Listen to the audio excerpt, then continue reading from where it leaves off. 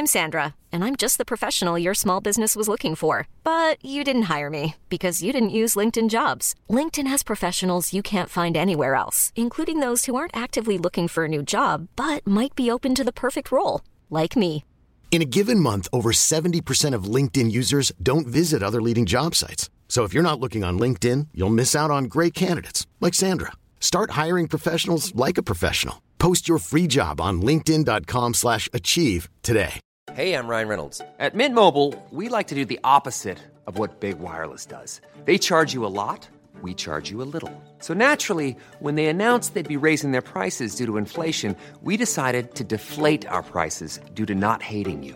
That's right. We're cutting the price of Mint Unlimited from $30 a month to just $15 a month. Give it a try at mintmobile.com/switch. $45 up front for 3 months plus taxes and fees. Promo rate for new customers for limited time. Unlimited more than 40 gigabytes per month. Slows full terms at mintmobile.com. Hey, it's Ryan Reynolds, and I'm here with Keith, co-star of my upcoming film, If, only in theaters May 17th. Do you want to tell people the big news? All right, I'll do it. Sign up now and you'll get unlimited for $15 a month and 6 months of Paramount Plus Essential Plan on us. mintmobile.com/switch. Upfront payment of $45 equivalent to $15 per month. Unlimited over 40 gigabytes per month. Face lower speeds. Videos at 480p. Active Mint customers by 531.24 get 6 months of Paramount Plus Essential Plan. Auto renews after 6 months. Offer ends May 31st, 2024. Separate Paramount Plus registration required. Terms and conditions apply if rated PG.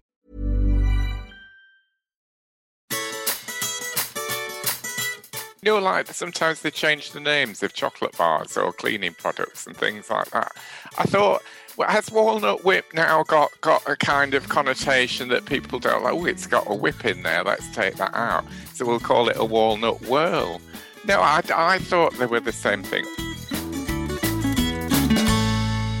Well, welcome back to the Bakedown podcast for our review of the 2020 final.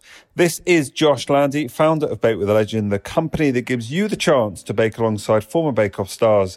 And you can now do this from anywhere in the world with our virtual classes. Whilst this is sadly the final podcast, we'll have one more episode to come, which will be a recording of the free live webinar which we're holding this coming Saturday, 20th of November, which we'd love you to join us at. Firstly, Dan Beasley-Harling will be teaching you how to make the perfect scone, so you can bake along with Dan at 7:30pm UK for around an hour to give you a flavour of what a full-length class with us involves. And then at 8:45pm UK, Dan will be joined by Howard and Jane, and I'll be hosting a reflection on the 2020 series of Bake Off. And we will be taking all your questions. You do have to register if you want to attend, but it is absolutely free. Click on the links in the podcast description to sign up, or head to bakewithalegend.com and click on the free webinar button. If you are interested in joining an online class, we have new options that have gone up this week, including Jane's Christmas pastry treat and Howard's luxury banoffee pie, with new classes going up all the time. Remember to use the code podcast to get 10% off all bookings, and our online classes will be continuing well into 2021. If you're thinking about getting a group together for a virtual Christmas party, or perhaps a family get-together, then we'd of course love to hear from you about a private event as well. Well, what can I say? 10 fantastic episodes, 30 tremendous bakes, 12 contestants whittled down to 3 for this final, and 1 crowned the Bake Off champion. I hope you've enjoyed watching this series as much as we've enjoyed making this podcast for you to listen to go alongside it. Joining Jane, Howard and myself this week was former finalist Ian Cumming to reflect on a final that we all struggled to call, so close with it, between Peter and Dave. Thanks for listening to this series, and we'll have our live webinar for you to listen to next week, reflecting on the whole series. Well, hello and welcome to the final Bakedown podcast of 2020. I can't believe I'm saying that. It doesn't seem like we've done 10 episodes. And joining me once again, they haven't missed a single episode, are Jane and Howard. Howard, has it seemed like 10 weeks? It's flown by. No, it's not seemed like 10 weeks at all. You're absolutely right. It has flown by. And, it is a bit sad, isn't it? Yeah, that we've got to this stage already. I feel I need cheering up now. We could have a weekly chat every week on Zoom. We could just all get together and chat, couldn't we? We have loved doing this podcast, and it has been helped by so many of your kind emails, of which I'll get to a couple in a moment. We are joined by a former finalist. Of course, we've got Jane, but we've got another former finalist, I should say, in Ian Cumming. Ian, welcome. Hi. How are we doing? We're doing very well. Your poster of your desserts that you mentioned last time was very popular. We had numerous requests to send it out to listeners of the show. So I don't know if you've got anything else you can share with us today, but you're very welcome. Any other posters in your kitchen? Oh, any other posters? No, I have. I was about to show you my my post box, which is the bread bin, but of course this is a podcast, not video. And I have a post box installed in the wall, which doubles up as our bread bin, which is quite fun. Nice. Sure, Ian, you ought to. After the last time, I think we talked about Sussex Pond pudding. I know you had a go at making it, so perhaps you ought to share your efforts, because I think just very, very briefly, that those poor bakers had a horrible job to do it in the short time that they had, didn't they? Yeah, they did. It's very interesting. I had made it before, but not for quite a while, and I think they were given 2.5 hours for the whole challenge.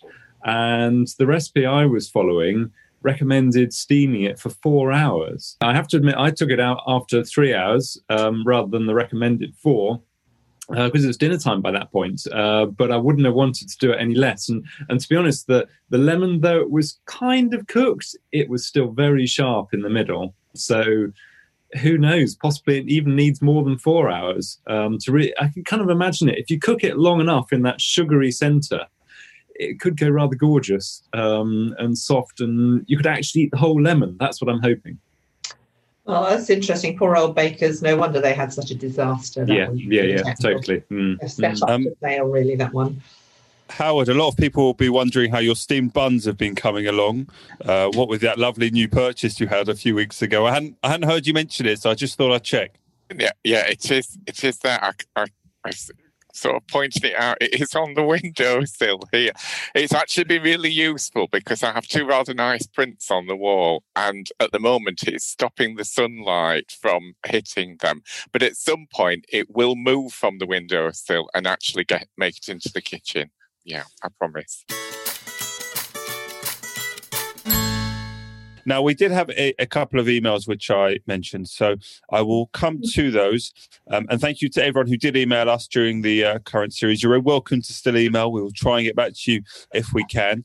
The first one here is from Barb in Maryland. Watching the Bake Off, my husband and I started wondering how they power everything in the tent. So many refrigerators, stoves, ovens, mixers, lighting. It must require a huge amount of electric power. But of course, they're in a tent, for goodness sake. I can't imagine they have an enormous extension lead or a bank of noisy generators. That's exactly what they do have. They have a bank of very noisy generators that are a long, long way away from the tent, because obviously that would interrupt, that would really sort of intrude on the sound recordings.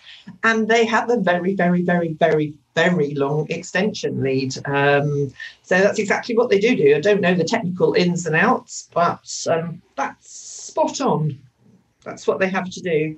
Well, there you go. That's your answer, Bob. That is what they do, and obviously ensuring that it doesn't impact the sound quality significantly. Our second email that I'm going to come to is from Ken and Diane.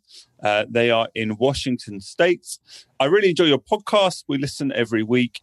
Now this season is nearly done. Have you ever considered doing a podcast where you rewatch the seasons that Jane, Howard and your guests were in to talk about those challenges and the experience in the tent?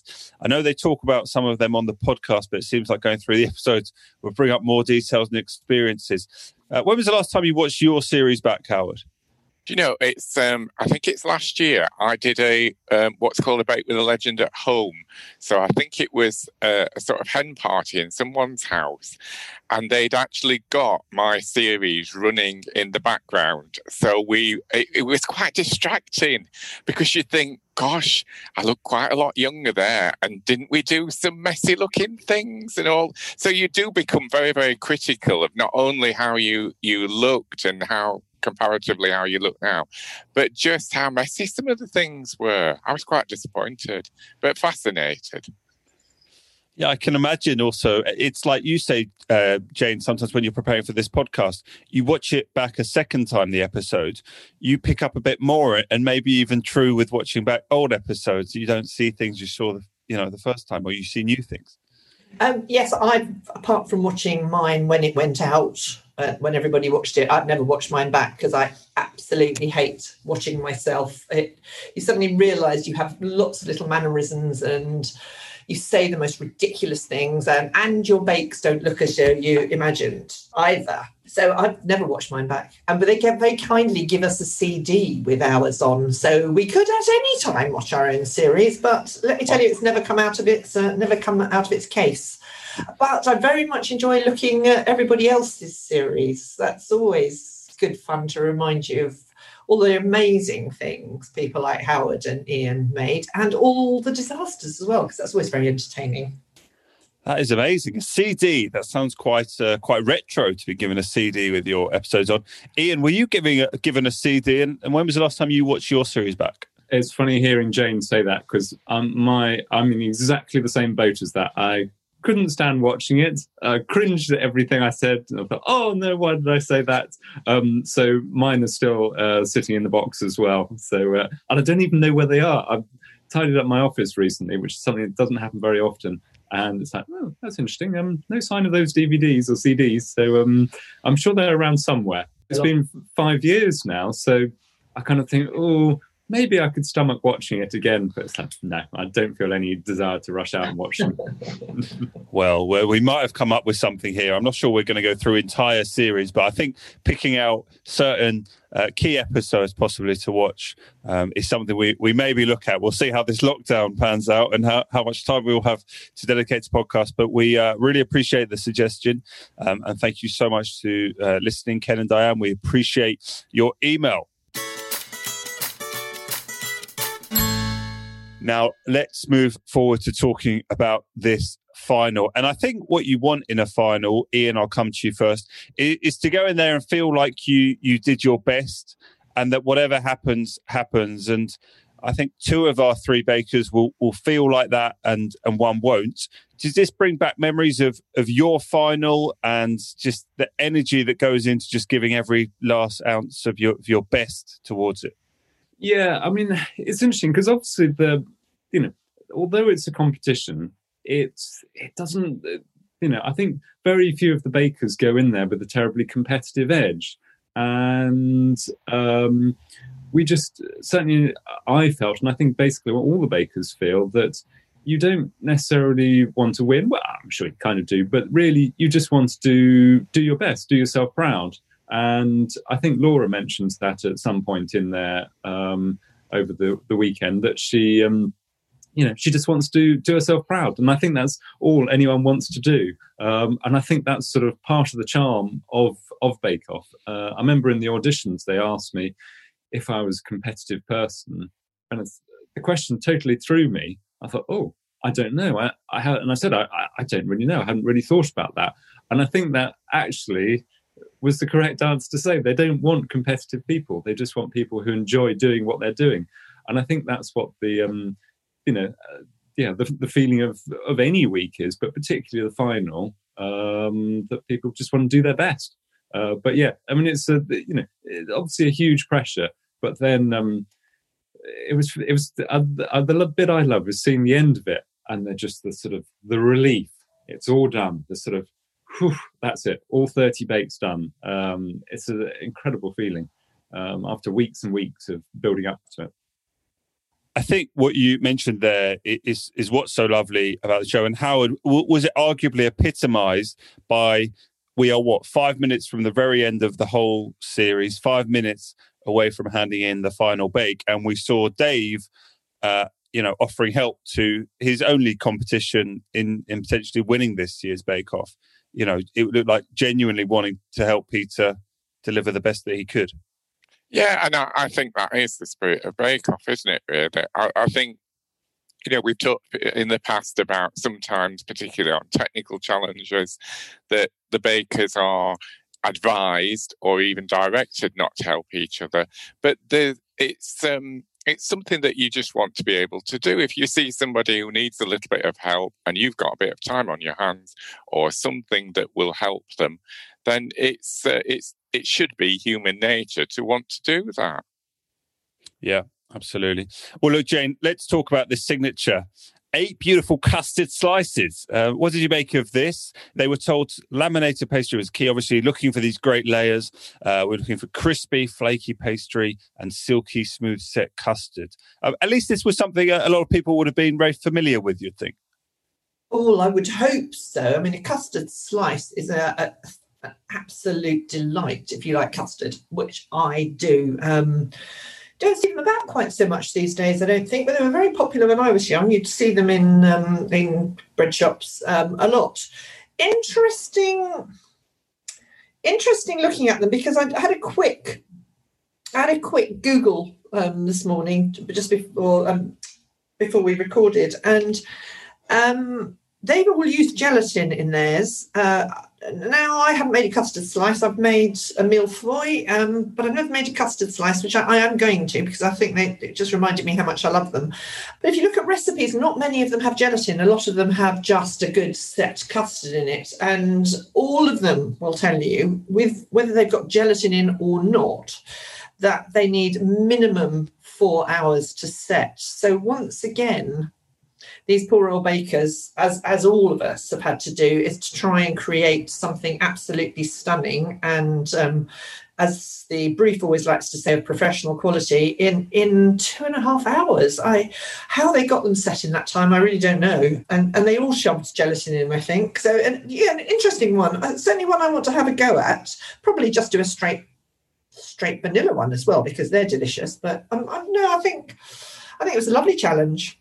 And Ian, when we're thinking here about the approach, obviously time is such a factor, and they all went for a rough puff pastry method, given the time limitations they had. Was there any other option here? I wouldn't have thought so, no. Doing full puff pastry in that time limit would be well nigh impossible, basically. I mean, it's interesting. For our technical challenge in the final, we had to do millefeuille, and I'm pretty sure that was full puff pastry. But it was, I guess the difference was the pastry was kind of baked separately and just kind of got put on top. So it was just possible. But for this one, no, they wouldn't have had a choice. Howard, let's just talk about Laura's first, because that was the one that didn't look as good as she would certainly have liked. What do you think exactly was it that went wrong for her? Oh, gee, I felt so sorry for Laura. This was awful, because I think we'd said on previous occasions about in the past, when Tom Hovey does the illustrations of what the bake is going to look like, then in our series, he did a genuine illustration of what our finished bakes look like. Now they do an illustration of what the bake is supposed to look like. And the voiceover said that it was going to have an intricately piped chantilly cream topping Laura's vertical custard slice. And then when you saw what it actually ended up looking like, I think the main problem for me was that custard. I mean, she said she was putting 10 leaves of gelatin in it, but the amount of acidity that she was putting in there with the yuzu and lime, I just don't know. It was more like a jelly than a custard, really, and on balance, I think. And sadly, I think when something goes wrong like that, everything else just then you're just trying to make the best of a bad job, and it was so sad. Yeah, it was difficult, wasn't it, to watch her and the frustrations that she clearly had, because all the more so maybe with how Dave and Peter were presenting something that looked particularly good, I thought, Jane. And we found out that Peter was just 4 years old when he began making cupcakes, when we saw a little bit of background on him. And in the 16 years since, he's certainly improved and, become an incredible baker. What did you make of his custard slices? Yes, he is an incredible baker, isn't he? And at his age, I've said every week, I think, that he's got a very old baking head on his shoulders, and he can now give his baking head back to Howard. Now he's finished with it. I thought they were lovely. I loved the idea of the flavours. I thought it was very suitable with his sort of Scottish heritage to do how do you pronounce this? Cranachan. I never can pronounce it. I don't think I've ever had to say it before, actually. I thought it was a great idea. The only thing about it, when he assembled the top layer of pastry, I would have liked to have seen it forming a very exact fit with the custard underneath, and some of those corners turned up a fraction, but I think I'm being ultra picky now because it's the final. But all in all, sounded delicious. On a personal level, I don't think I would have liked the oat topping, just because there's pastry, there's custard, there's pastry, and then there's oats. I might have found that a little bit hard, but they did look gorgeous, didn't they? And I'm just really nitpicking because it is the final. I think he did a fantastic job. He's a great baker. Yeah, I thought they looked really terrific. I think the feedback effectively said he ticked every box. And Dave didn't do too badly either, Ian. You know, he was going, well, he had caramel and coffee as his two main themes. Yeah, what did you make of his? Yeah, well, I think they sounded delicious. I love making caramel, and I do like a good strong coffee. So it's a sort of custard slice I could well see myself making.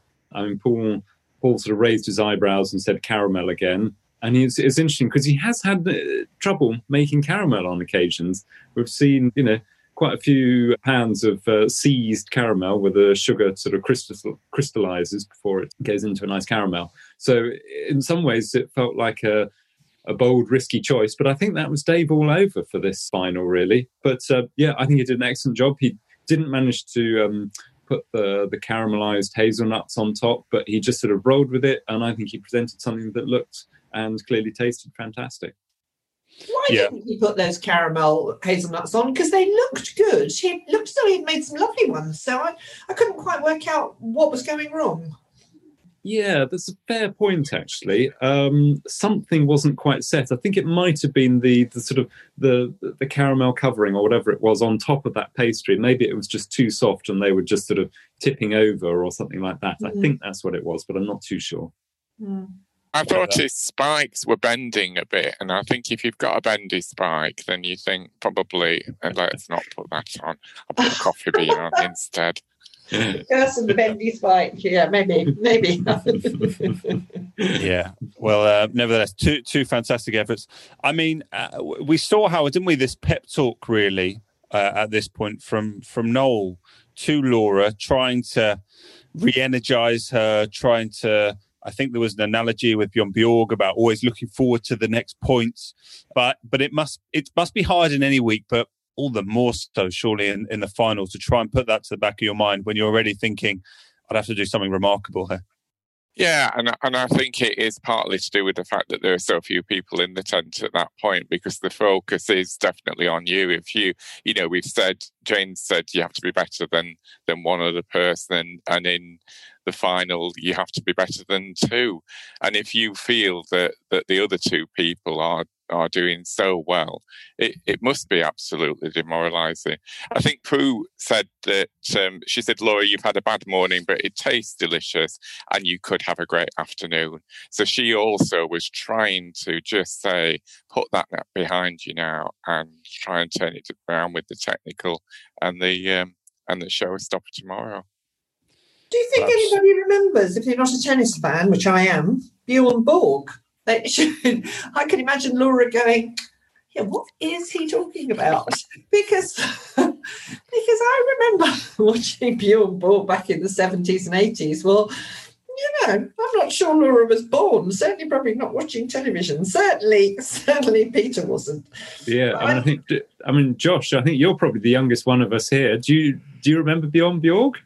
Well, I'd certainly know Bjorn Borg was like a very famous tennis player. Right. Whether I remember, I I suspect I wouldn't have been around for any of his sort of Wimbledon successes. I'd have been about -10, I suspect. But certainly I'd have seen the classic clips of Wimbledon victories and whatnot. But it was quite a niche reference for Noel to find, and we found out how old Noel is. Very sweet. He was very sweet. Yeah, he was very lovely, I thought.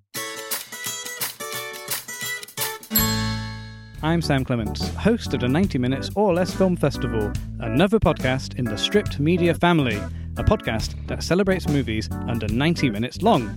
Each episode, I'm joined by a special guest who selects a movie to join our prestigious lineup. Past guests have come from the worlds of film, television, music, food, comedy, and podcasting. Search for us now on the app you're currently listening to this podcast, or join us at 90minfilmfest.com.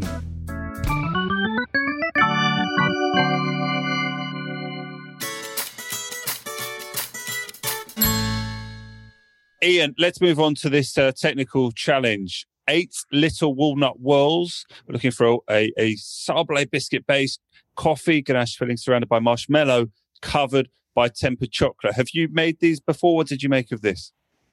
No, I've never made these before. They sound nice, but they do sound like the sort of technical challenge that would slightly give me the heebie-jeebies.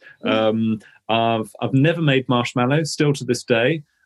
They seem to know how to do it, so I was quite impressed with that. So, yeah, I don't know if there is such thing as a good technical challenge, but I was kind of glad it wasn't for me. Peter seemed to go into it quite confident as ever, with this, once again, that young head of his seeming to know quite a lot. And he said he loved the walnut whirl. And I think he said something about hopefully I'll have the tech know-how, how to make it, which is like, wow, okay, good on you. But yeah, very delicate, very neat. So possibly not the thing for me, but sounded nice though. Yeah, it did sound nice. Howard, is there a difference between a walnut whip and a walnut whirl? No, do you know, I was thinking that. I thought, has something, like sometimes they change the names of chocolate bars or cleaning products and things like that. I thought, has walnut whip now got a kind of connotation that people don't like, it's got a whip in there, let's take that out. So we'll call it a walnut whirl. No, I thought they were the same thing. Although I have to say, I've never had one with a biscuit base before, so I think this was adding a different element to it. And obviously, if it hadn't had a biscuit base in there, it would basically have been a chocolate rather than a baking product. But well, I was thinking walnut whip, and I think that's exactly the right difference. And we should mention, about Peter. He said he'd never even made a Sablé biscuit before. So to, use that know-how, he really did fantastically well, didn't he? Jane, Laura didn't look overly enthused about this, and she said she hates coffee and was staring at those coffee beans for a little while. Yes, she was. I don't think the fact that you hate the flavour of the bake should affect the way that you bake it, but maybe she thought the gods were against her on the day, putting coffee in. But, I just agree with the others. I thought the bake sounded horrible. A walnut whip, a walnut whirl, yes, stick a biscuit base on the bottom just to make it a baking challenge. But you didn't ever put ganache in the middle. So you've got a sweet ganache covered by a sweet marshmallow, and I just thought it sounded gross from me. And I don't like things too sweet. And the idea of doing that, there was huge scandals when, I can't remember who used to make them, Rowntree's, I think, took the walnut out of the middle of the walnut whip. You'd get a coffee-flavoured marshmallow and a walnut set into the chocolate at the base, because there wasn't a biscuit base. And then they took the walnut out, presumably for financial reasons. But the idea of replacing a walnut in the middle with a load of coffee-flavoured ganache just made me feel a little bit sick, quite honestly. Tricky challenge, though. I thought a very tricky challenge. And like Ian, I have never made marshmallow, so I might give them a go, but I'm going to skip the ganache filling in the middle. Okay, well, overall, the three of them did pretty well. I mean, Laura referenced this, that she had a previous week where she had come top in the technical when really it was a best of a bad bunch. And here, we had a pretty good bunch, and she happened to be the worst of a good bunch. What was it about Dave's that just saw him come through do you think, to win?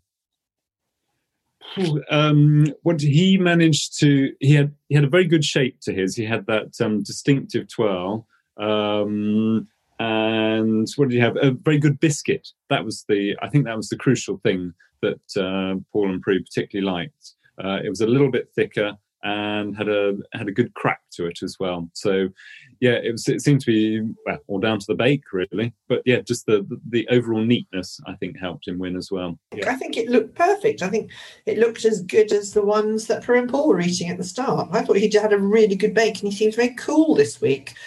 He seemed very contained and organised and unflustered.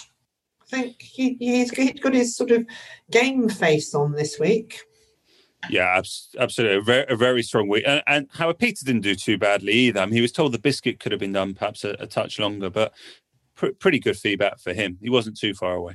Yeah, I think he'd actually rolled his biscuit a little bit on the thin side, so I don't think it had the same kind of heaviness as Dave's. But I have to say, going back to Dave, do you know the times on Bake Off, I know we talk about kind of food porn and things like that, when you could just watch people do something so beautiful. And I thought that the way he made those walnut whips, walnut whirls, I could sit and watch that all day. I just thought they looked fantastic.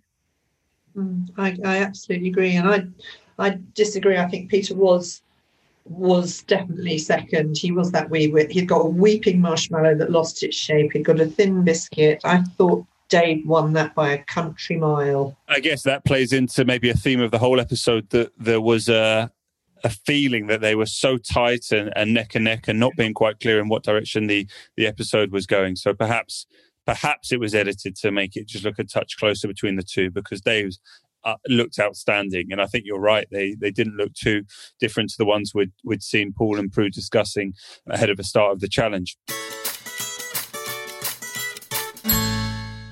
And so to the 30th bake of 30 for this unique series of the Great British Bake Off, a colossal dessert tower, Jane, colossal dessert tower reflecting their Bake Off experience. We were looking for a large cake at the base, and the rest of the tower showing off at least 3 different disciplines.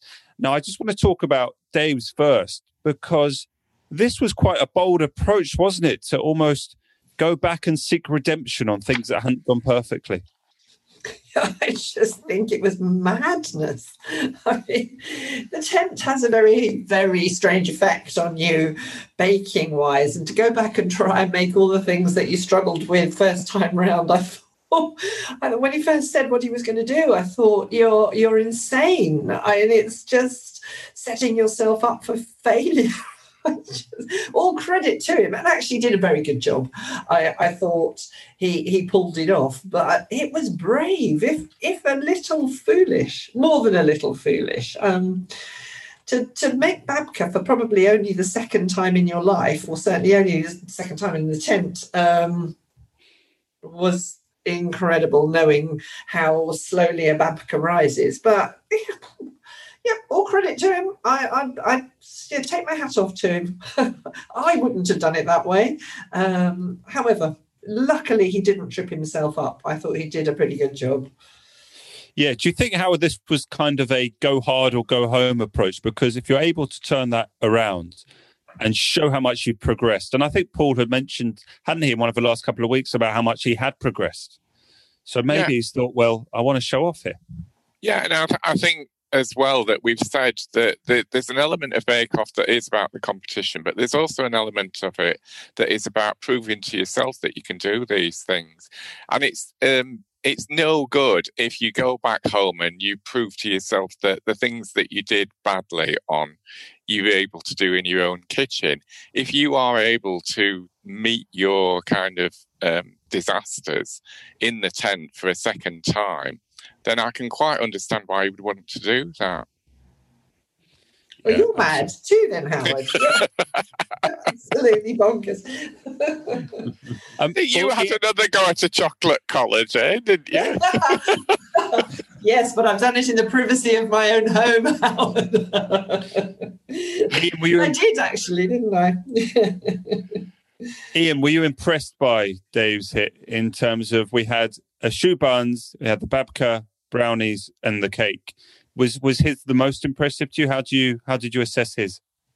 Yeah, I mean, I have to say, hats off to the guy. I mean, my sort of idea of going into the tent generally was to take risks, but oh my God, he really did take risks, and it was just sort of all these different components that he put together.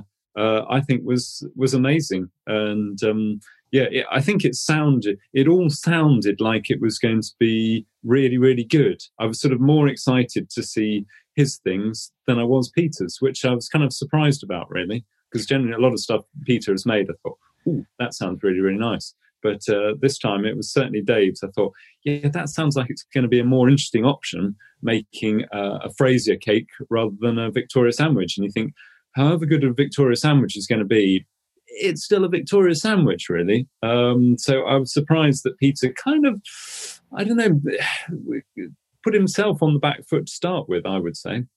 No, incredible job from Dave. Yeah, it was fantastic, and some of that feedback was excellent, and some of the feedback less so. And a similar theme with Peter. Really, it felt like two elements, terrific, and two elements perhaps not quite, and that feeling of neck and neck didn't go away. Howard, if we just look at Peter's, he was going for this bonkers bake-off journey cake, or bubble. Was it a bonkers bubble bake-off cake? I mean, bonkers bake-off bubble cake. Well, on the name alone, he should have won. You have to say. So, Howard, I mean, I know that he said Jeepers Creepers when he only had an hour left, but what did you make of his overall efforts? I thought it was good. It was good. I thought, Prue, when she judged it, was slightly damning with faint praise in that she said, all in all, a good effort, which is not what you want to hear. You want to hear, wow, that was fantastic.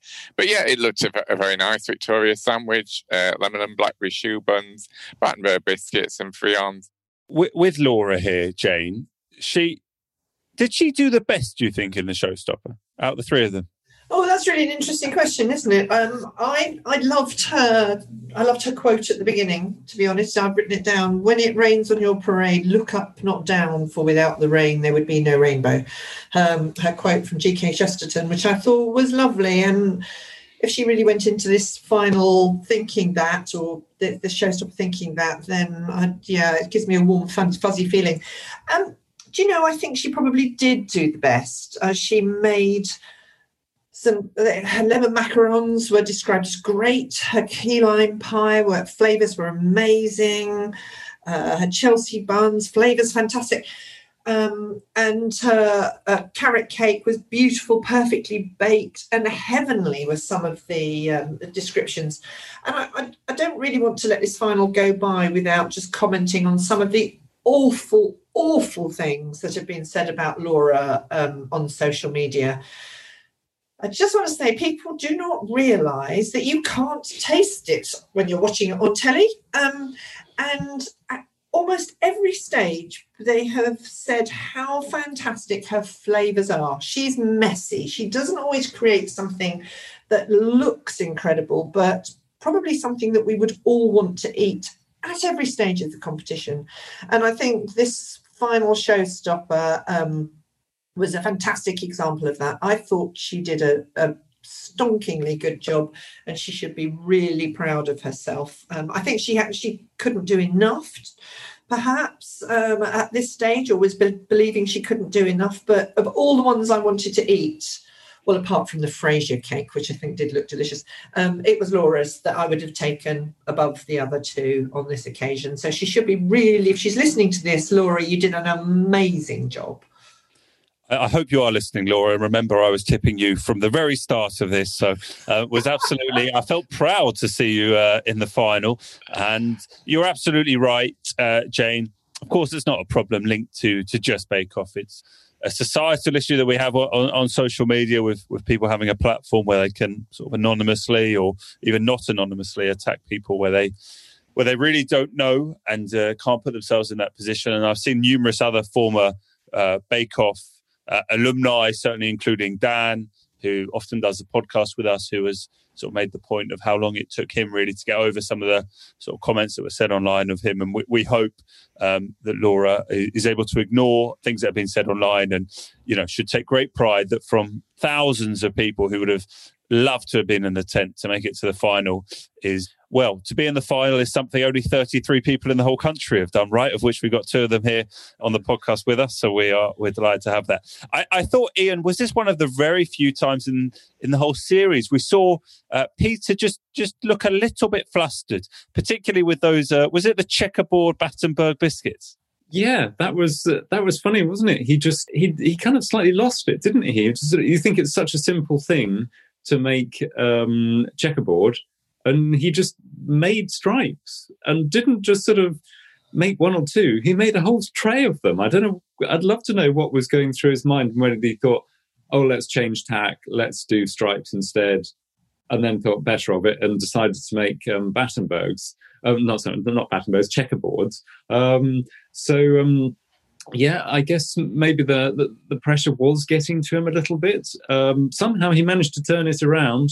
I do think it's amazing when bakers get things wrong and then make it again or whatever and do manage to do it. I mean, it was like Laura in that technical. She had to make the marshmallow again. And certainly for me, and I don't know, I imagine it's probably the same for Jane Howard and everyone else, that every single minute counts. I mean, Dave did actually finish his showstopper early, but certainly for me, of the 30 bakes, 29 of them literally were down to the last few seconds. I think one of them I had about a minute or 2 to spare, and that was it. So hats off to anyone who, kind of does actually get their cool back again and says, no, I can rectify this. So, yeah, he briefly lost it, but brought it back. So good on him. Yeah, it was a rare moment, Howard, that seeing Dave with, well, we don't know exactly how long he had left. It wasn't quite Karen sitting there with her crisps in being totally chilled with the surroundings. But what a feeling that must have been to have had such a plan to be making things that hadn't gone brilliantly, to then finish it early and be able to enjoy the last few minutes in the tent like that. I think it is something. I mean, it's something that is so rare in the tent because Ian's absolutely right. Most of the time you are right up against the wire in terms of timing, and quite often, you are so disappointed because you don't finish everything off in the way that you would love to do. So on those very rare occasions when you have timed it right and you're able to just relax a little bit, it's a wonderful feeling. I didn't feel it that often, but yeah. Me neither. Jane, just want to touch on, memories of the final. And I know we'd have spoken a little bit about it on the first series.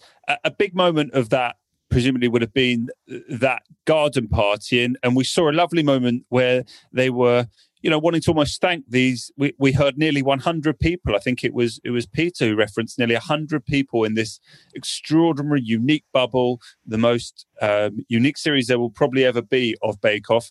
And those were the people that were able to come to this party and enjoy and celebrate the 3 finalists. Yes, it's a funny old day, the final. I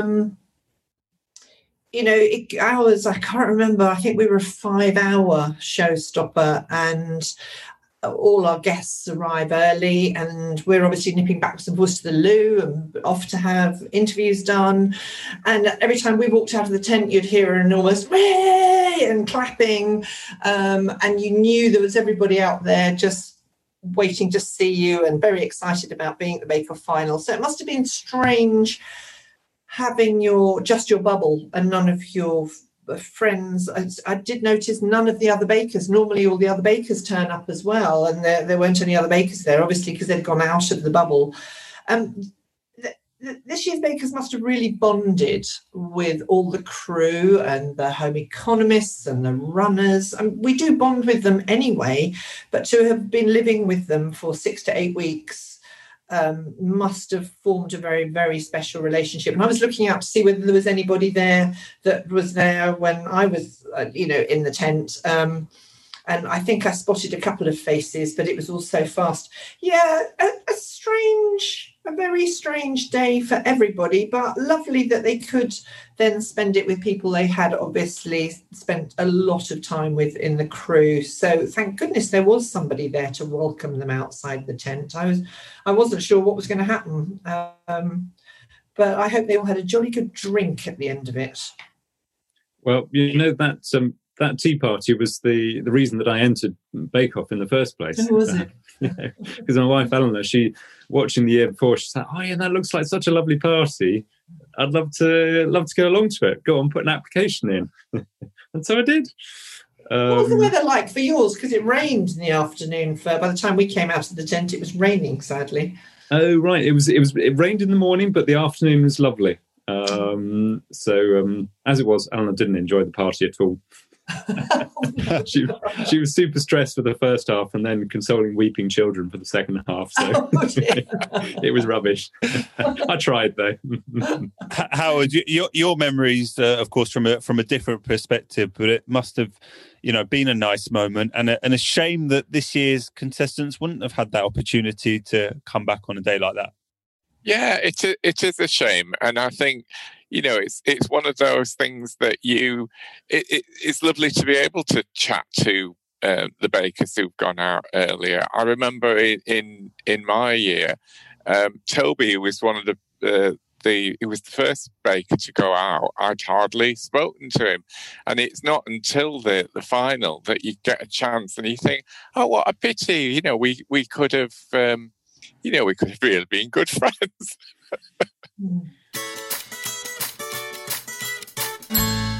Well, look, I'm afraid we're at the very end, really, of our podcast series, but we have to give our thoughts here. Ian, it was so close to call, but in the end, it was Peter who was awarded the victory. Peter did it, yeah. I mean, that childhood dream has come true for him.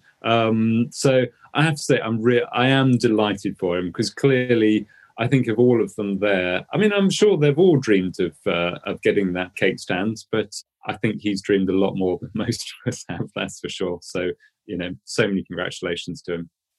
Yeah, he said he's been watching Bake Off for over half his life, Howard. And, well, he'll want to watch back this final. What a brilliant victory for him. It was, yeah. I think he's shown so much maturity throughout the series. And I think particularly that signature this week was just amazing. The skill that he showed in being able to put that slice together, produce something so beautiful. Yeah, deserved winner. And Jane, you picked Peter right near the start, as did Howard, as someone we'd possibly see make the whole way through to the final. Were you pleased to see him crowned champion? Oh, I was delighted. I think it's such a fantastic thing for a young person to be seen to be cooking such extraordinary things. And I think over the years I've always said that people don't cook enough for whatever reason. And I think if you want some inspiration to get into the kitchen, Peter is a very good example to hold up to absolutely everybody. And I hope everybody's inspired by what a fantastic job he's done. I think the final was incredibly close, and I probably would have just put Dave ahead, but we can never taste anything. And it looked like the Christmas theme came through once again for Peter. He did a great job, and huge congratulations. And I'm absolutely thrilled for him.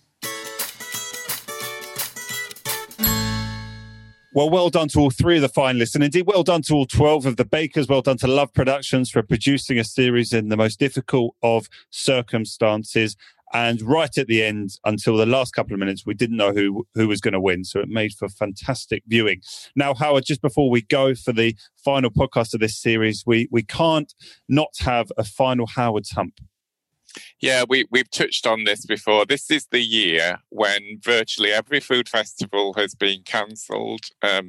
We weren't expecting there to be a bake-off. The bakers have been away from home for over 6 weeks. We know that there have been 100 people locked in a bubble to produce this year's bake-off. And still, the bakers have had to suffer sniping and griping and petty prejudices of people with nothing better to do. So I just think, give it a rest. It's a sentiment that's been attributed to, I think, my mum and Margaret Atwood and Thumper the Rabbit. And it's basically, we can't say nice, don't say anything at all.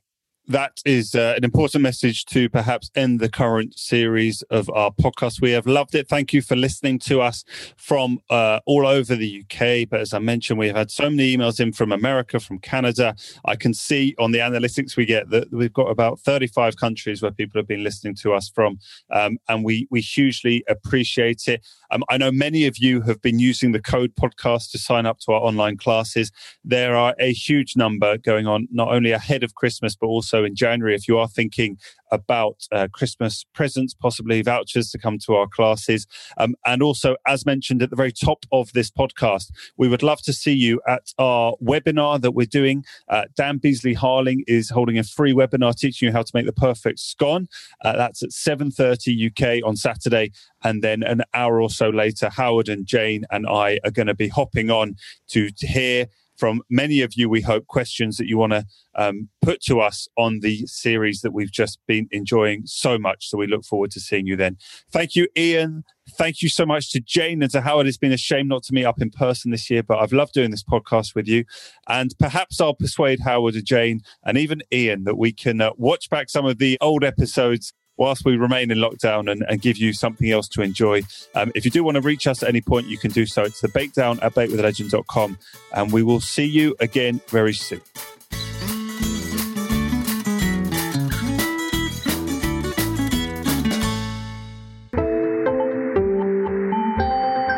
You just heard a Stripped Media production.